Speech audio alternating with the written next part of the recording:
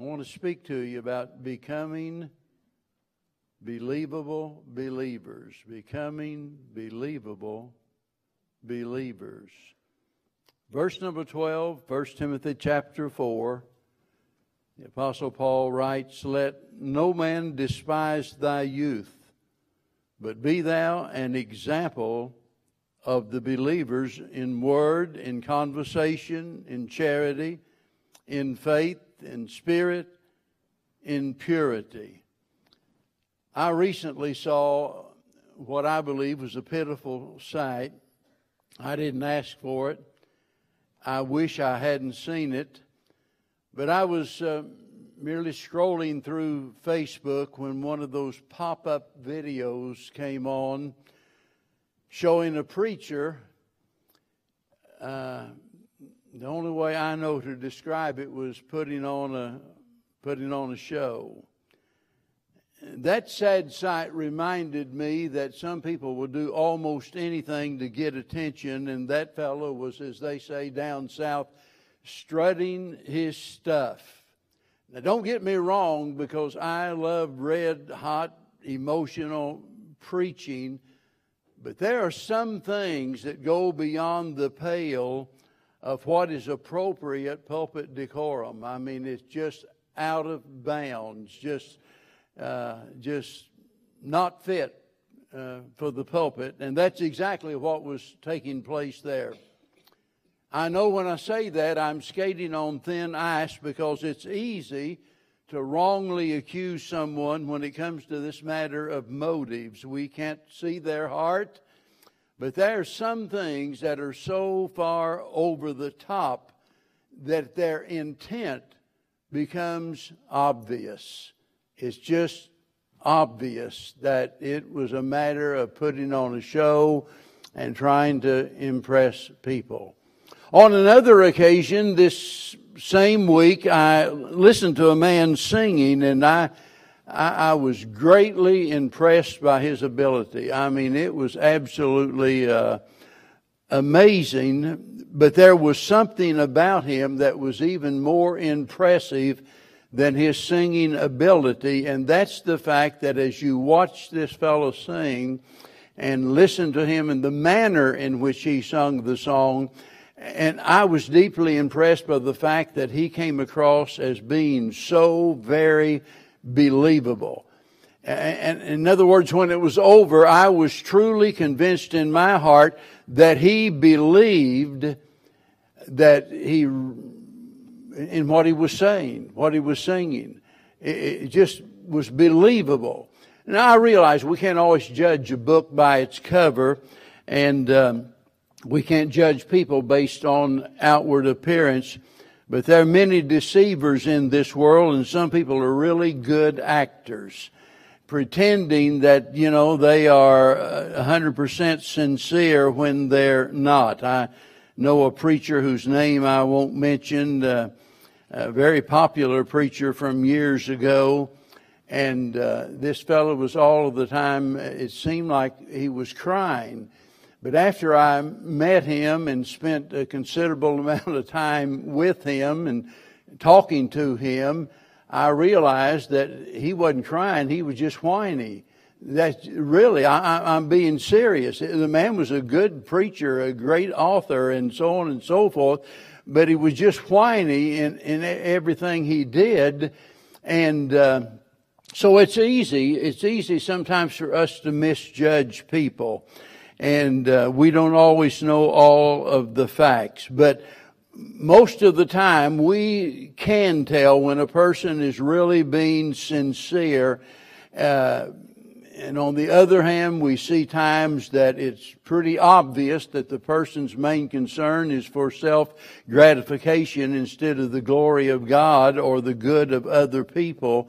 And it becomes obvious that their desire is to win applause and awards. But let me tell you, none of that impresses God.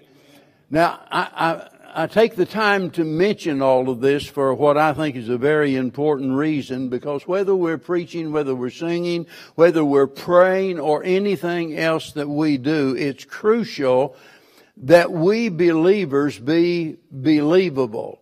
If we're not believable, even though our message might be true, it's not going to find lodging in the hearts of people. So, of all people, Christians ought to be credible, because the most glorious truths in all of the world become repulsive to people whenever they become convinced that we're just putting on a show, we're trying to draw attention to ourselves, we're trying to impress people.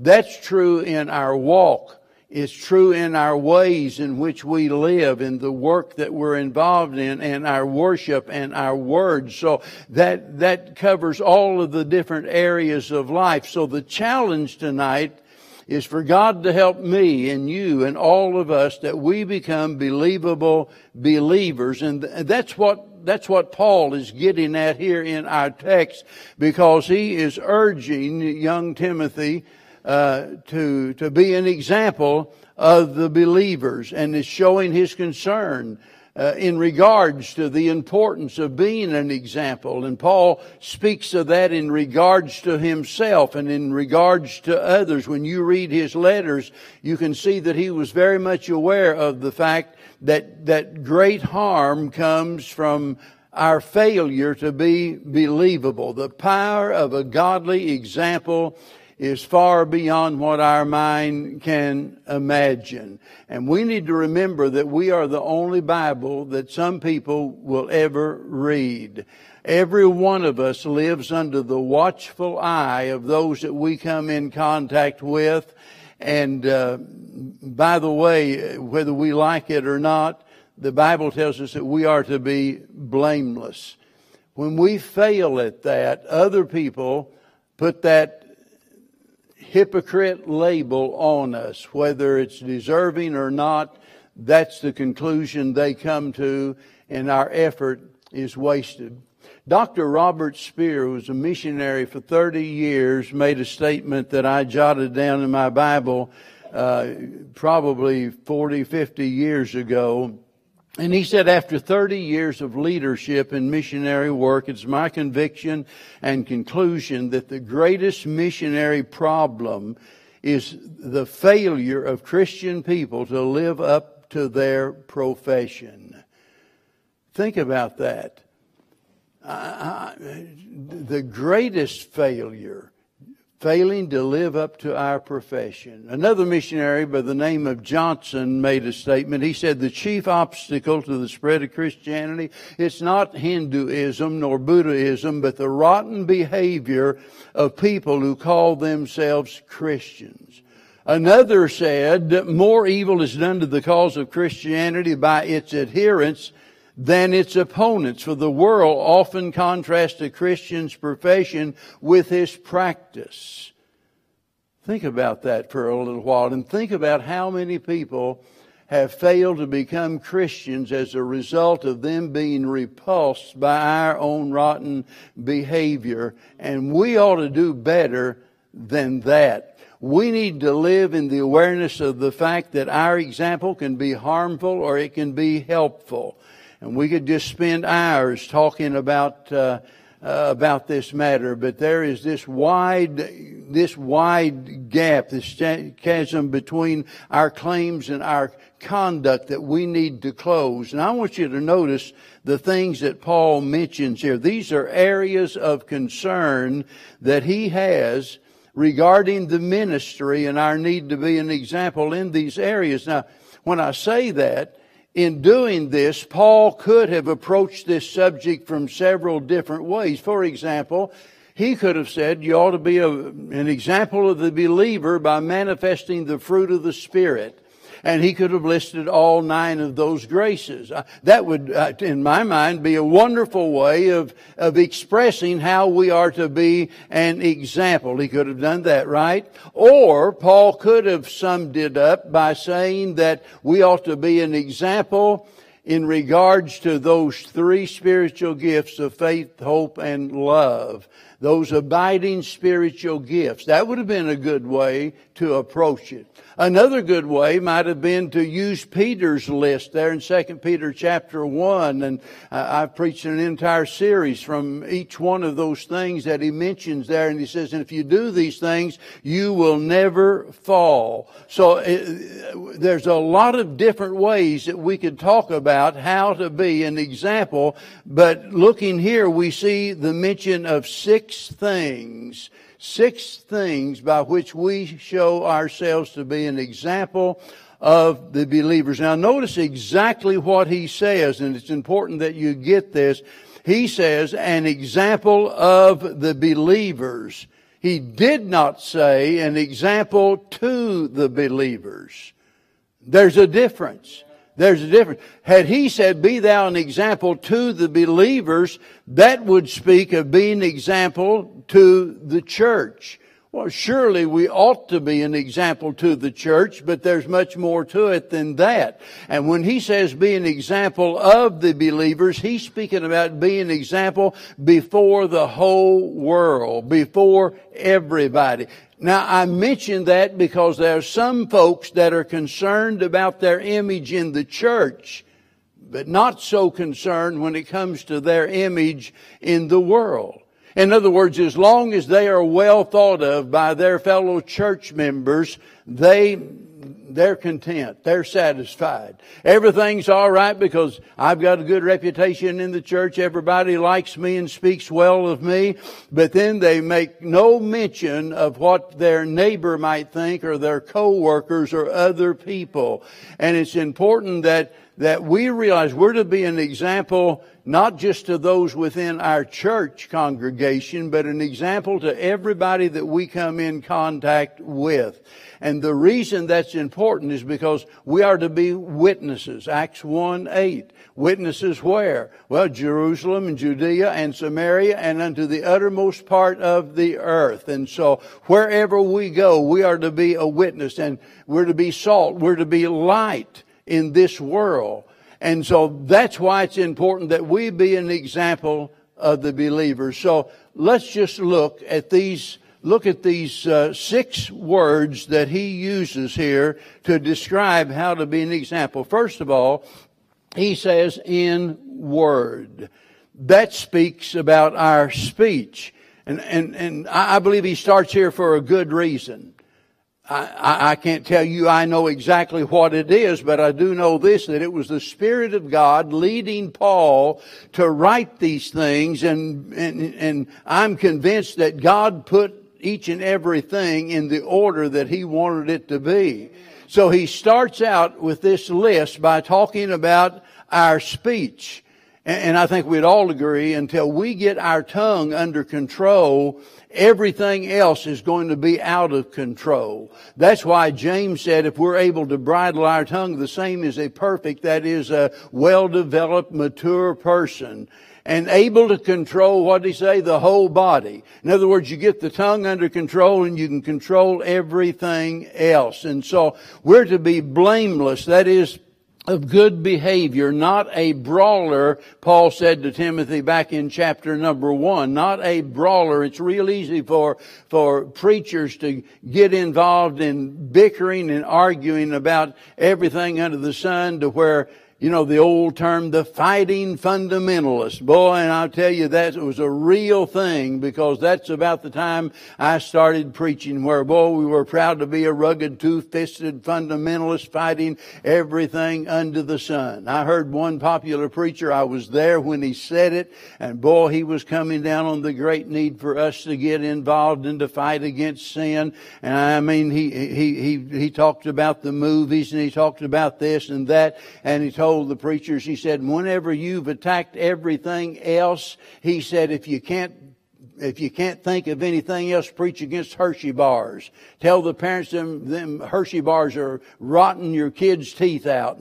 But you got to speak up. You got to get involved. You got to become controversial.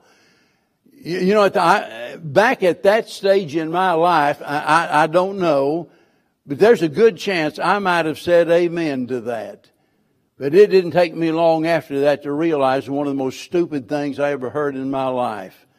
for a well-known preacher or any preacher to make a comment like that. And that's what Paul's warning Timothy. Don't be a brawler. Don't get in unnecessary fights. And he warns them about that over and over again. Don't get sidetracked in all of these silly arguments that's going on. And so words are powerful. They hurt or they heal. And again and again and again, God gives us these warnings about the use of the tongue, and over He reminds us that we are accountable for the words that we speak. So we're to be an example of the believer in regards to our words, our tongue, our speech. And after all of these years of preaching, I can tell you from experience that a great many of our church problems all go back to the misuse of the tongue. It might be in just constant complaining and harping and belly aching about things, and that becomes like a cancer in a church. And after a while, it's contagious. I mean, it goes from one to the other. It might have to do with not just complaining about life in general, but criticizing. Some people just feel like, that it's their God-given duty to criticize everything else that other people do. It might be an outright slandering of people. It happens. It might be in gossip, because in gossip, you see, that's the one we think we can get by with, because you can be the biggest gossip in the church and tear a church apart and not be lying about what you're saying. You're just talking about stuff that you shouldn't be talking about. What you say is true, but you shouldn't be telling anybody else about it. And let me tell you, that goes on all of the time in churches, and it does tremendous harm. And we need to remember, if we're going to be an example of the believer, what Solomon said, a word fitly spoken is like apples of gold in pitchers of silver. That's how important it is, because the words fitly spoken, those that are spoken at the right time in the right way, he says they are something beautiful. They'll accomplish great things. And no doubt as you stop and think, and even as you look around, you can think of different people, and it seems like that they've just always got the right thing to say at the right time that is a great encouragement to you. Isn't that wonderful? But it is a horrible, terrible thing when we misuse the tongue and bring about dissension in the church. Be thou an example of the believer in word. Next, he says in conversation. Now, a lot of times we use the word conversation, the English word, in reference to what we're talking about, a conversation. But that is not the meaning of this word. This word has to do with our behavior, or our deportment, as we might say. It has to do with our walk or our conduct. So we're to be an example of a believer not only in the words that we speak, but in the way that we walk, the manner in which we live. And as I mentioned earlier, the reason for that is explained by the fact that we're to be salt and we're to be light. We're to be examples of godliness. And what did he say? He said, you're the light of the world. Let your light shine. He didn't say make it shine like that first guy I talked about tonight. He didn't say make your light shine. He said, let your light so shine that others may see your good works and glorify your Father which is in heaven. So that's our responsibility. And so for that to happen, there has to be a consistency with our claims and our conduct itself. What we claim, the creed that we believe, and the thing that we claim as a Christian has got to be consistent with the manner in which we live. Somebody said, a minister's life is the life of his ministry. A minister's life is the life of his ministry. Well, that's well said. But listen, that's not just true of preachers. That same thing is true of all of us as Christian people, because what God demands for the pastor, He desires for everyone. He's simply saying this is the standard. And how many times, we look at the qualifications for a deacon or the qualifications for a pastor, and we look at that and think to ourselves, well, that's for them, but since I'm not one of them, I don't have to pay attention to that standard. You miss the point. The point is that they are to be examples in these areas, and this is the standard that they must live by. But what God's demanding for them, God's desiring for everyone.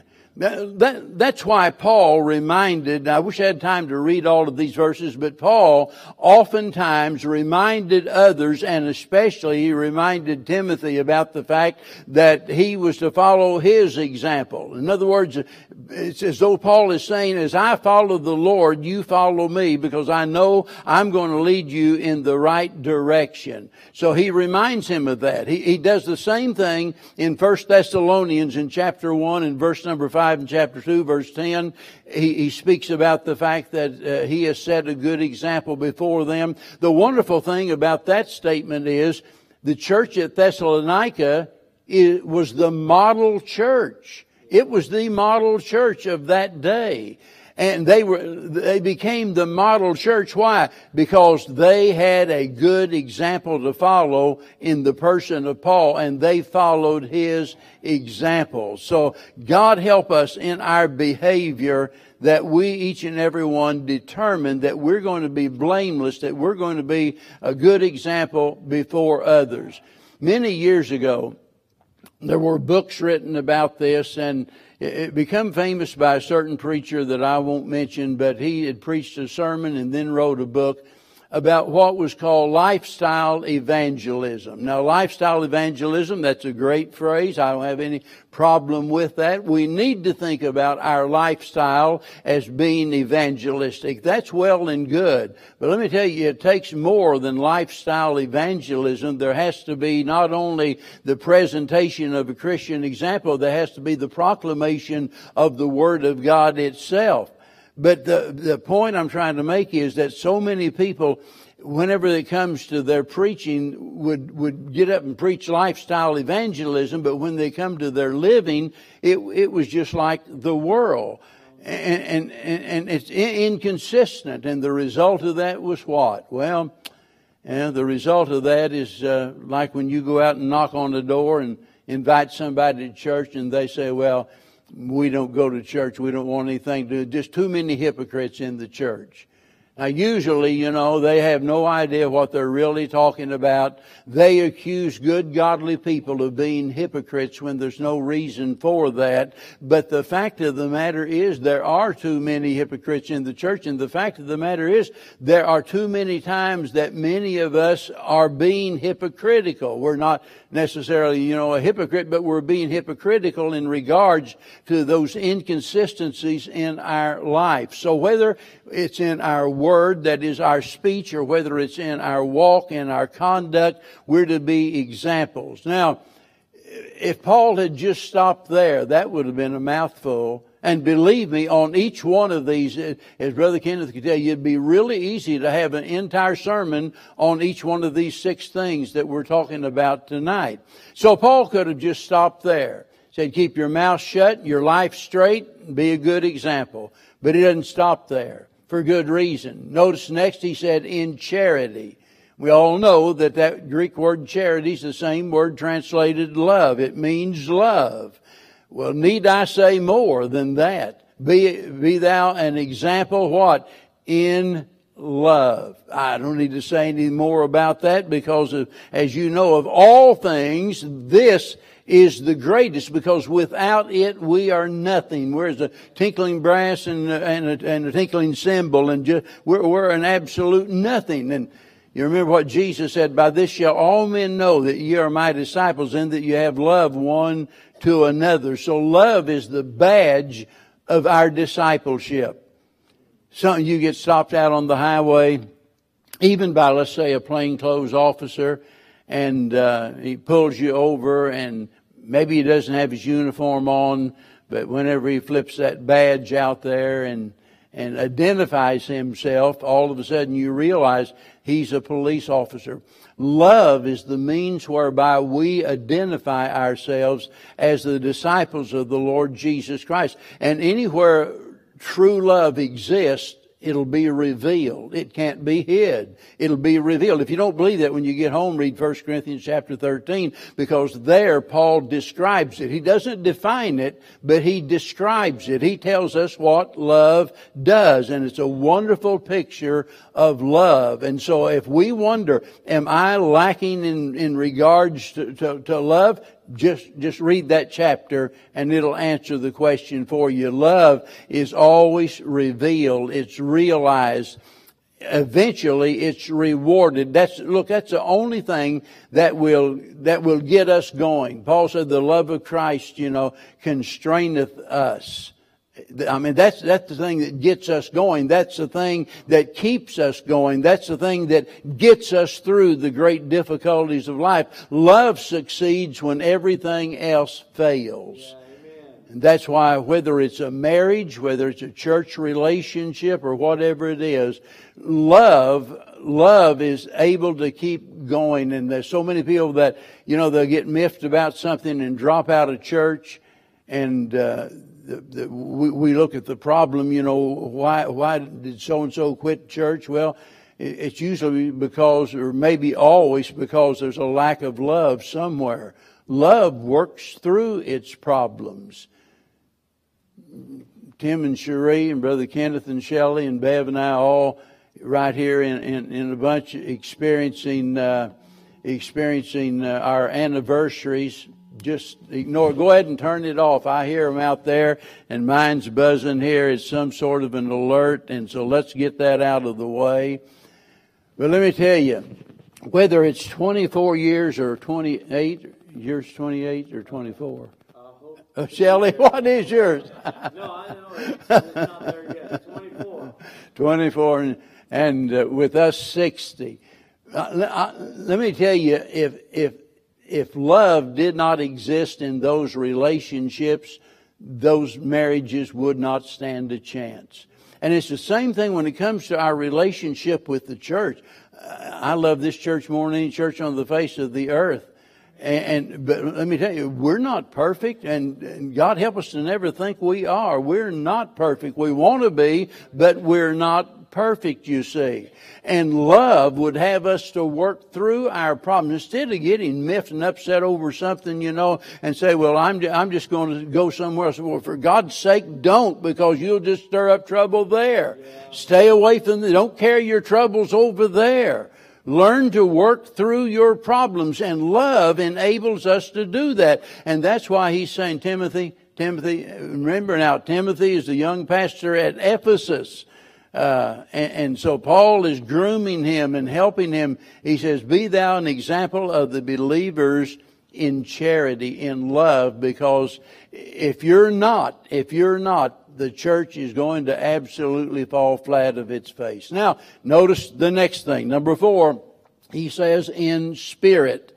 In spirit. That speaks about our attitude. The word spirit literally means breath or wind. It's a word that relates to energy, and it's talking about our inward emotional attitude, our disposition, our outlook, or maybe we use the word temperament a lot of times to speak about that inward attitude of our heart. Have you ever thought about how important the atmosphere of a church is?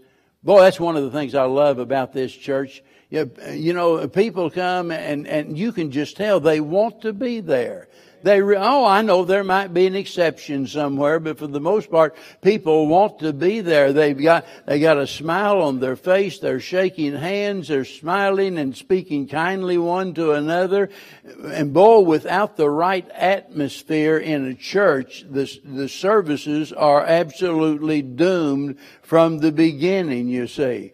And so the atmosphere is important, but the atmosphere of the church is made up by the spirit, as it were, by the temperament of the members that make up the congregation. And regardless of how sound in doctrine we are, a bad spirit can ruin the service. I mean, the sermon can be spot on. The singing can be flawless. Everything can be just right.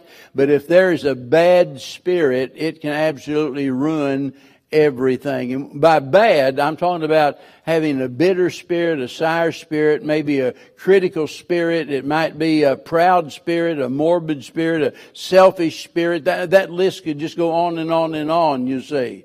So it's not just the words that we say.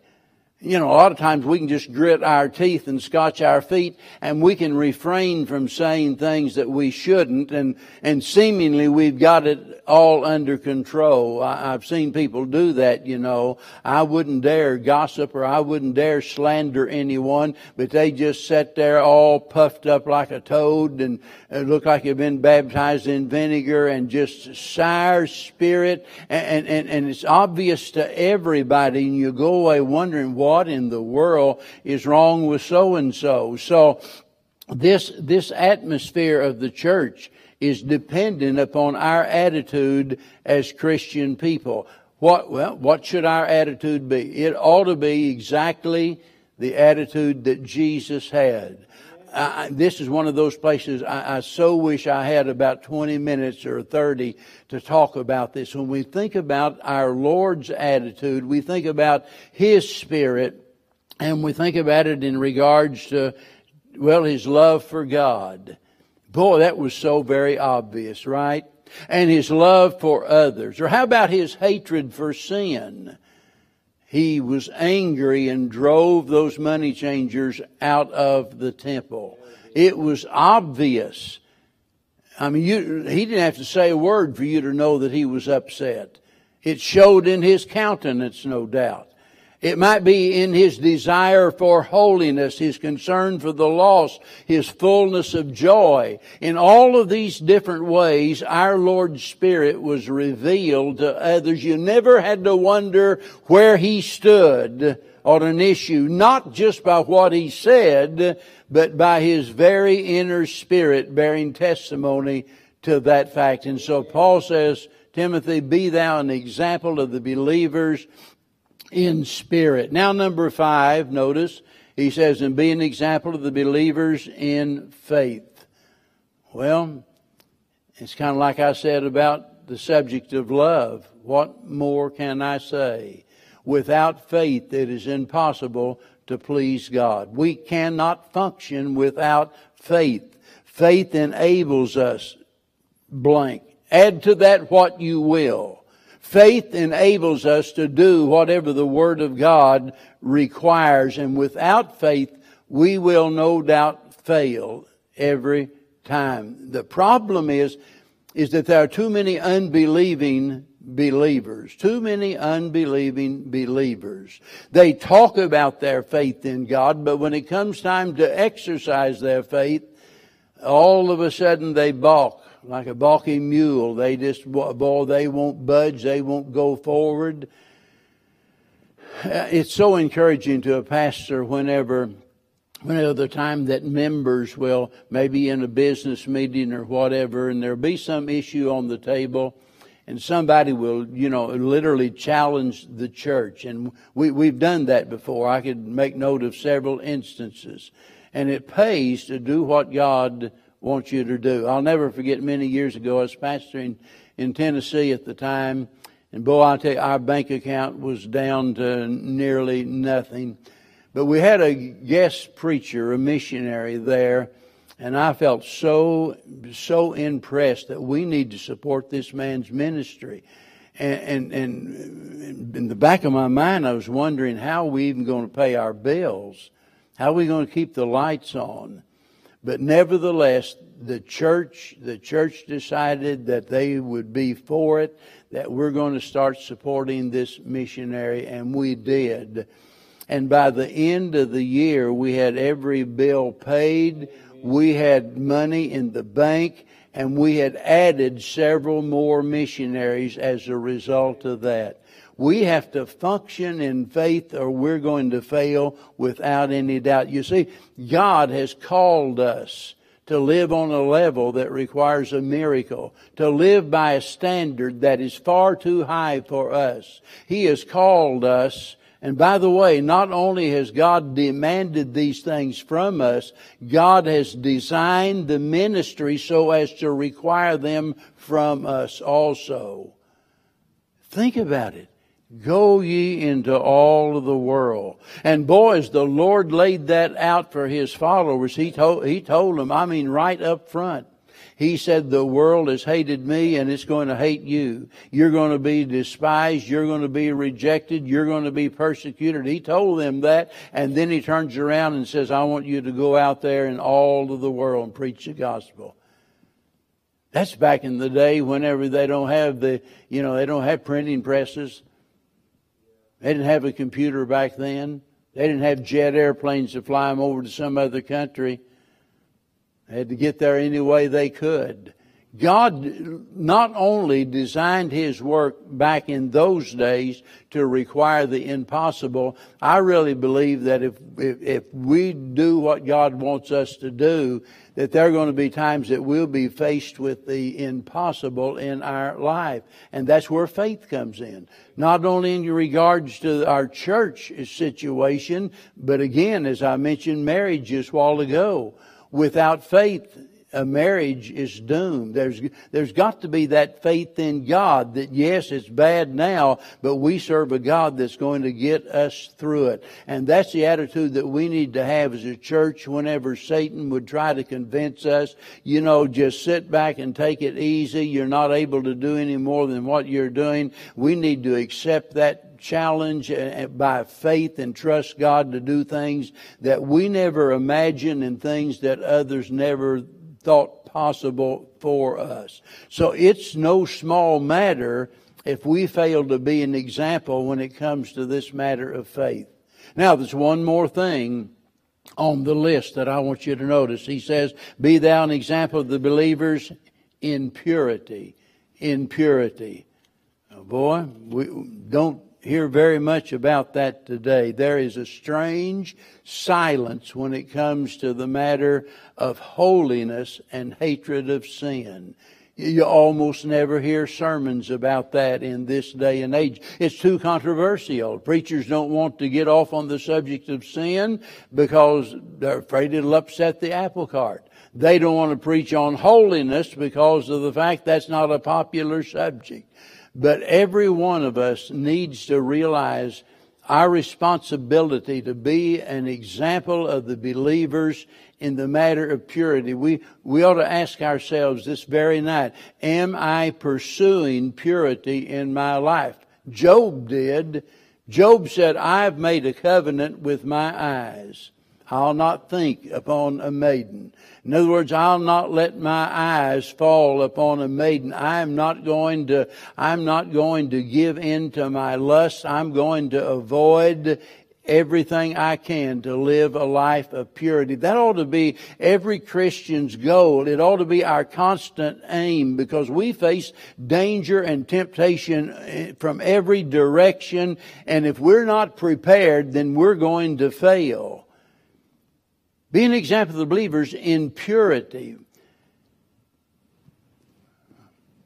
I don't know about you, but the question comes to my mind, how in the world can I prevail in this matter? How can I succeed to live a life of purity? Well, the answer comes from the fact that purity of life comes from purity of heart. Purity of heart. It's the inward man. When David, back in Psalms 51, many of you are familiar with this. David had already sinned. And he says in verse 10, create in me a clean heart, O God, and renew a right spirit within me. Renew a right spirit within me. The problem David had. Now, a lot of times we look at this, and this is David's confession of the sin that he had already committed. But this issue here of having a clean heart and a right spirit, that was the reason for his fall, not the result of his sin. We usually look at that as, oh, well, that was the result of his sin. Now he's got a dirty heart, and a bad spirit. But he wouldn't have got in that condition had he had a pure heart to start with. That's the reason he got in that situation. Thankfully, David realized that if I'm going to deal with this issue, I've got to get in here. It's not just a matter of me intellectually making up my mind that I'm a child of God and that I ought to live right, but I've got to have a clean heart. I've got to have a right spirit. As I was thinking about the message, I thought back over the years and realized that I owe a lot to a lot of people for a lot of things. I'm talking about especially in my Christian life. I owe a lot to a lot of people for a lot of things. And I think back to that first year that I became a Christian. And I think about the people that was in our life back at that time. And I've often tried to describe it by saying that they wouldn't let you backslide if you wanted to. And that's kind of the approach they took. How, don't you even think about missing church, dropping out of church, slowing down. I mean, they were always there encouraging and challenging you in every way possible. And how I thank God for that. How I thank God for the example that my pastor set. He sure wasn't perfect. I'm not perfect. But he set a godly example for me. And it's not just then, but everywhere I've been, in every church that I've been a part of, there have been people in that church that set an example, people that challenged me. And so I think it's fair to say near the top of the list of things I'm indebted for are those that have been a godly example and the effect that it's had on me. I could call names right now and speak about different people here being an example in different ways and how inspirational that is to me, how encouraging that is to me. Now, one last thought. I hope that you'll be that to somebody else because the world is watching. The world, and they need your example. But remember this, if we fail at one of these, we mentioned 6 things, but to fail at one of these could be to ruin the effect of success at all of the others. Are you with me? Because, for example, take love. We fail there, we might seemingly succeed in all of those other areas, but we have really failed altogether. The same thing's true of faith. It's true of every one of those things. If we fail at any one of them, some folks got the idea, well, boy, I've got a lot of faith and I love people and I watch my vocabulary and I do this and I do that. But when it comes down to, something else on the list, they would have to admit, boy, that's my area of failure. And the problem is, they pat themselves on the back and congratulate themselves. Well, that's not too bad, just one failure out of 6 things. No, it's horrible. It's terrible. Because that one thing can shipwreck your life.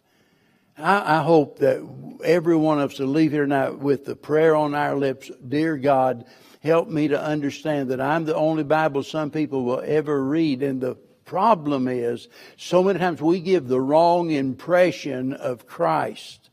And they're going to judge Christ by what they see in us. They really are. There'll be people making judgments about Christ by what they see in you. And we can't do anything better than to give them an example that is a reflection of who Christ is and what He does. And if we do these things here, set an example before others, we'll be, what's that word? Blameless. Blameless. I wish I could preach for an hour right now on that. Just being blameless. Being blameless. That involves so many different things. Remember when the church at Corinth having all of the bickering going on, all of those problems? A lot of it had to do with the dietary laws and things of that nature. And I love what Paul said in his first letter to the Corinthians. He said, not to put a stumbling block before others, but he said, if eating meat makes my brother to offend, I'll eat no meat while the world standeth. That's always impressed me because I love meat and potatoes, you know. That'd be a real challenge to me. But Paul is simply saying the effect of my behavior on others is more important than me doing the things that I enjoy doing. And if it means giving that up, I'm willing to give it up. And so the standard rule is, if in doubt, don't. If in doubt, don't. There have been so many people say, "Oh, Brother Stone, do you think it'd be all right to do this or that?" Well, you know, pray about it and let God guide you. And if you got any doubts about it, don't. Just don't do it. That's the only safe ground. And when God tells us to be blameless, that's not the same as being sinless. It's not what He's saying. To be blameless means this, and I promise I'll quit.